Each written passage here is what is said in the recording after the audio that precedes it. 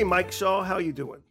I'm doing very well, Mr. Kevin Bales. Good to be with you again, my friend, for another episode of Music, Life, and Times.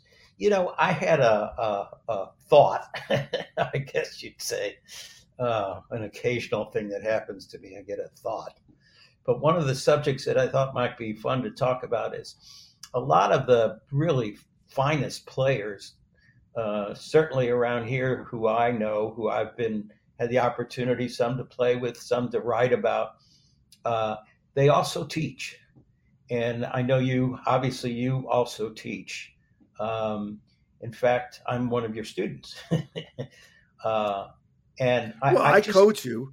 yeah, I just think it's really interesting that um, the finest performing musicians also like to share their knowledge and passion uh, with other people, and not just kids, although that's a big part of it, teaching students, per se students, but I mean adults like me, people who have played music all their life who want to get better, who want to learn more.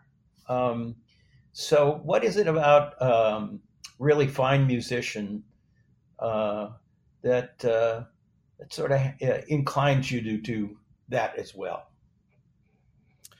Um, eh, Mike, I think it's about the community and the way this works. There's a really famous pianist of New Orleans who's the father of a family of very famous musicians. His name is Ellis Marcellus.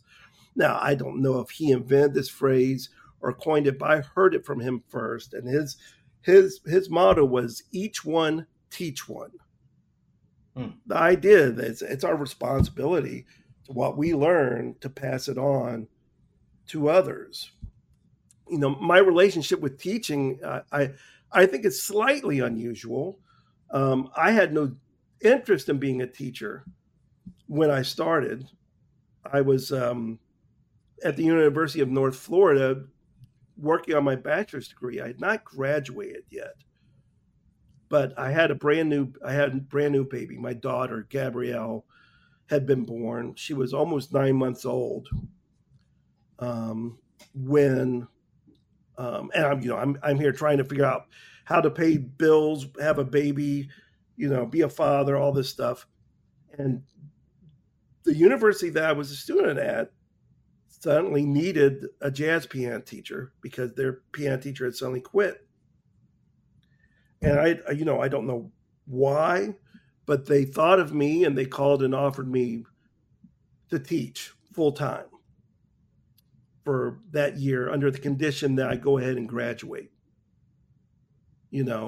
Now keep in mind, I already finished all my music classes and I was delaying graduating so that I could get financial assistance from the government, Pell Grants and such.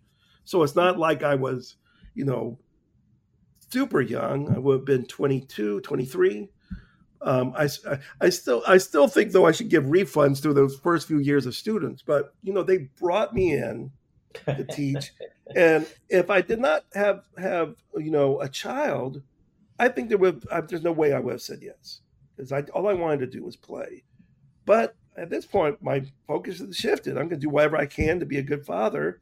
So I took the job, and I'm really lucky because that school, University of North Florida, had some of the most famous jazz educators in the world teaching there: Bunky Green, Jack Peterson, Bill Prince, Rich Madison. Um, and they all mentored me. They all really have been mentoring me musically, but now they're mentoring me on how to teach. So I kind of got a firsthand internship in how to teach that year. I taught 17 classes, which is nuts. That I say classes, a bunch of them were combos. I mean, they gave me way more of a load than I should. A lot of those were private lessons, but it was still a lot of work. But during that year, I discovered that I had things that helped people. And I fell in love with teaching at that point. And one of the big discoveries for me was that instead of interfering with my ability to perform, it helped my playing. It made me play better. And that was a big realization for me. I thought it was either teach or play. And my whole career has been doing both equally, trying to balance them out. Always made a little bit more money performing. As I'm getting towards the later half of my life, I'm 56. Um, I'm looking to perform a little less and spend a little more time on other things. But it's been a good balance between the two of them. One of the things that that's interesting about around here that I didn't know until I started working with you and becoming closer, if you will, to the jazz community here, is that there are great programs at the university. I'm old enough to have experienced jazz education going from being at only a handful of schools to being in almost every university now has some kind of jazz program of some one kind or another. But when we talk about teaching, it's not just formal teaching. I mean, most of the stuff that I've learned about playing has come from mentors who taught outside of the university or out of a formal setting. In fact, even those mentors I just mentioned at the University of North Florida, Rich Madison, Jack Peterson, Bunky Green, Bill Prince, most of what I learned from them was getting to do gigs with them, which was amazing. That you can only talk about so much in a classroom. It's when you actually get to share the stage with someone where this almost unspoken teaching happens. Spend 4 hours on stage with them, waiting till you get a final smile. I remember when I did all that time playing with the great bassist Ben Tucker. If I played something he didn't really like or they didn't really get, he wore glasses. He would just kind of tilt his head down and look over the glasses at me, not frowning, but more like, "What are you doing?" And if I played something he really liked, he would sit on a stool. If I was playing really well, he would stand up instead and start really digging in. So it's kind of like I would play the gig with him and use him as a barometer. If he was looking at the glasses, it would be I need to shape up. And if I was playing good, he would stand up. And every now and then, if I was playing really good, he would say a word or two out loud. He'd say something like, cook, Kevin. These encouraging phrases you would live for. And this kind of teaching would be things that are part of this community. Ben would do other things for me, like if he knew, like the first few gigs I played with him, I was doing body and soul all the time. I only played in the key of D flat. And like 1 month I go to play the song, he says, I'm tired of that key, let's do it in F. He just starts playing in F. I just had to do it. Jack Peterson, he's so great. He's a guitarist. He started the guitar program at Berkeley and then University of Texas. And he is from the street. He had no degrees. He's part Native American. He's from Texas. His mentor was the great jazz pianist Red Garland, who had moved back to Texas after his time with Miles Davis. One time, Jack called me in his office and say, "Hey, I'm going to do a concert here. It's in 2 weeks. We're going to do it on Wednesday night over here at this venue at the university. Do you want to do it?" I said, "Sure." He says, "No problem. I'll give you the music in a couple of days." I didn't think anything about it. Now, previously, him and I had been talking about playing in different keys. I had told him that my least favorite key was the key of A. So he gives me this folder of music, and I open it up, and every song is in the key of A. This guy put on a concert for me, booked the gig, his show, to make me play an A for a whole show. That's education. Yeah, I think so. I mean, you must, all that time you were in New Orleans, you must have had other musicians who influenced you this way, right? Oh, yeah. Well, yes. And you mentioned Mr. Ellis Marcellus earlier. And Mm-hmm. well, rarely, most of the way I learned how to play growing up was just playing. And then, with, as you say, you form relationships with other people. But it was, in the kind of started out as folk music and then sort of that folk rock era, the singer songwriter stuff. So it was, it's just strumming a guitar and singing. But when I got serious, when I got back to the piano, which I had studied as a kid, and tried to start getting better on the keyboard, uh, and I was able to assemble a group of musicians in New Orleans, five very, very, very, very fine musicians. We were a staple in that in the community jazz funk band, a staple in that community in New Orleans for several years. But at that point, somewhere in there, I decided, it would be really fun and interesting if I could get a lesson with Ellis Marsalis, and and so I did, and it was he's a taskmaster. Yes, he is, famously. And Yeah, he was. so, We lost him during COVID, sadly. right, yeah, yeah. But in fact, it's interesting because I never really heard him play live until a few years ago when I went back to New Orleans, and he was playing there in Faubourg Marigny, um, that great jazz club in there. Uh, and he played there for like one night a week for years. And I finally got a chance to You go talking hear about him play. Snug Harbor? Snug Harbor, right? I finally got a Yeah. chance to hear him, and I just love that really, club, Mike, because they had the balcony uh and huh, you could go up on the second floor. And as a pianist, you could watch from above right. and That's see what I his did. hands and his voices and everything. It was amazing. Yeah, and he had the boys playing. Well, he had his sons playing bass and drums. Our Hmm. um, drummer was one of his sons. It was Jason and maybe Jason, right? Delfeo on trombone. Yeah, Yeah. right. I think so. I think he was on there that night. But at any rate, it was just, it wasn't anything that you would call spectacular. It was just he made it sound so fluid and so easy. It's just he played these tunes so beautifully, and again, it just made it sound just so easy. Yeah, I mean, he was a master. And if you ever, I worked on some of his solos once from this record he did with Wynton Marsalis. I mean, with his son, where they're playing jazz standards, and it's deceptively hard. I mean, Wynton's named after, um, I'm pretty sure named after the great pianist Wynton Kelly, who also he's not dazzling, but everything he plays sounds so good and sounds so easy, Yeah, And I think Ellis is a good example of one of our jazz legends who just chose to stay in his home community and be part of this community. yeah. I Like want. Fats Domino once said when he was on the road, he said, "I'm going back to New Orleans and never leaving because I can't get anything decent to eat anywhere else."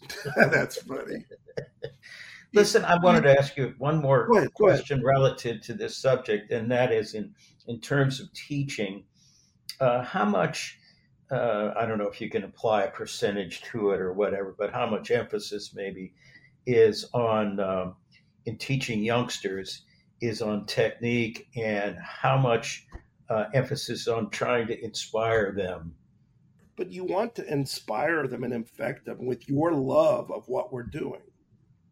A lot of time when you get a young student, they're brand new to all of it. They don't know whether they like it or not. Hopefully, I'm working with more of the higher. I'm getting more likely to work with students who've already fallen in with love. Hmm. But you want to inspire them with the things you're excited about. I mean, it is called playing music. It's not working music.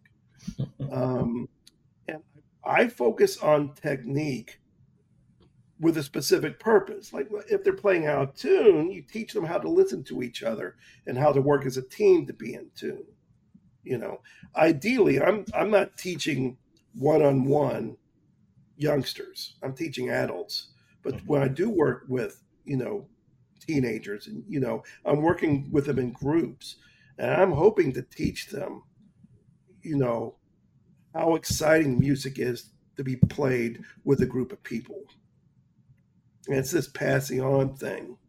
Mhm.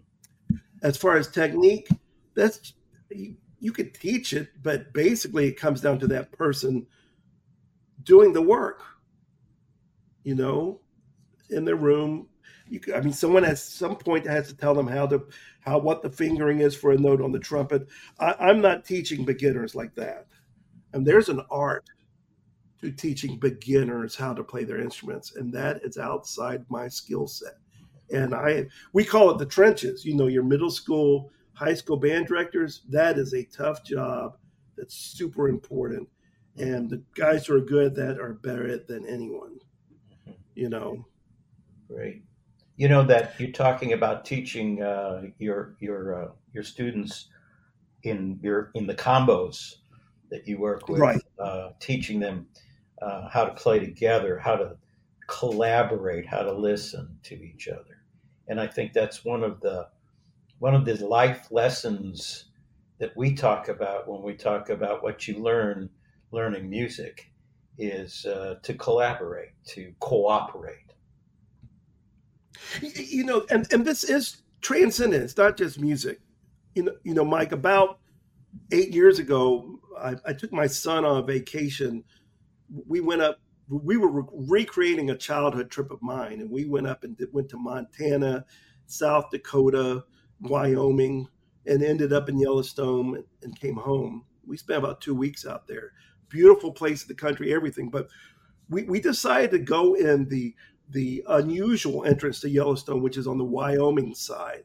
It's the less used entrance. And there's a little town there called Cody, Wyoming. Cody, Cody.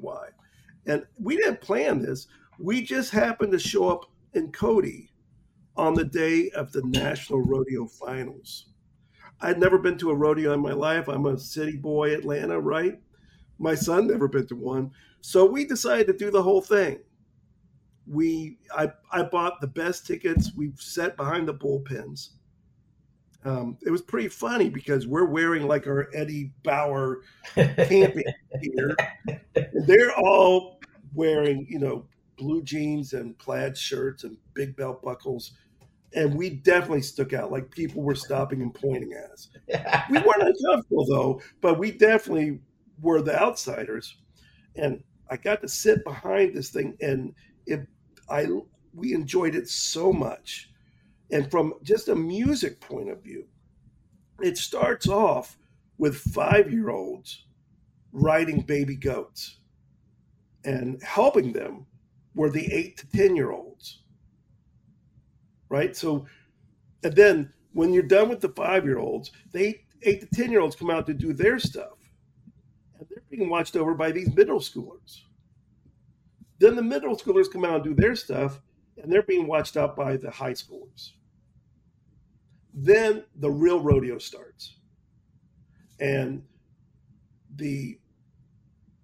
everyone is there to support the most dangerous part where the actual rodeo is happening. But all of the veterans are there, and they're helping. Now, this was the rodeo finals, but this sense of the entire community being involved with this, with, like Alice Marcellus said, each one teach one, that this was about more than just how to ride a steer or something. You know, it's about the sense of community and celebrating their lifestyle together and doing this together. This thing there, where I walked, I just recognized how much of it is the jazz tradition. I'm not saying it came from it. I'm just saying this sense of everyone teaching each other, and that's where the learning takes place, was exciting to me. And I think that's the way music education works the best, is when we're all passing down information.